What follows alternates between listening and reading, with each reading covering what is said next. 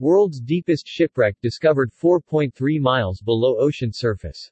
Billionaire ocean explorer Victor Vescovo announced today that the submersible limiting factor, operated by him and sonar expert Jeremy Morizet, has located the shipwreck of the U.S. Navy destroyer Samuel B. Roberts nearly 4.3 miles below the surface of the ocean. With sonar specialist Jeremy Morizet, I piloted the submersible limiting factor to the wreck of the Samuel B. Roberts, Delaware 413.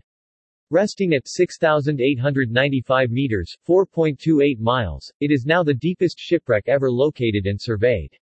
It was indeed the destroyer escort that fought like a battleship, Vescovo tweeted today. Images made by the limiting factor show the hull structure, guns and torpedo tubes of the ship as well as holes from Japanese shells. It appears her bow hit the seafloor with some force, causing some buckling.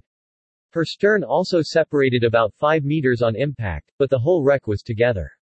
This small ship took on the finest of the Japanese Navy, fighting them to the end. The Sammy B, launched in January 1944, was sunk just a few months later, in the Battle of Samar in the Philippines, which is often referred to as one of the greatest last stands in naval history.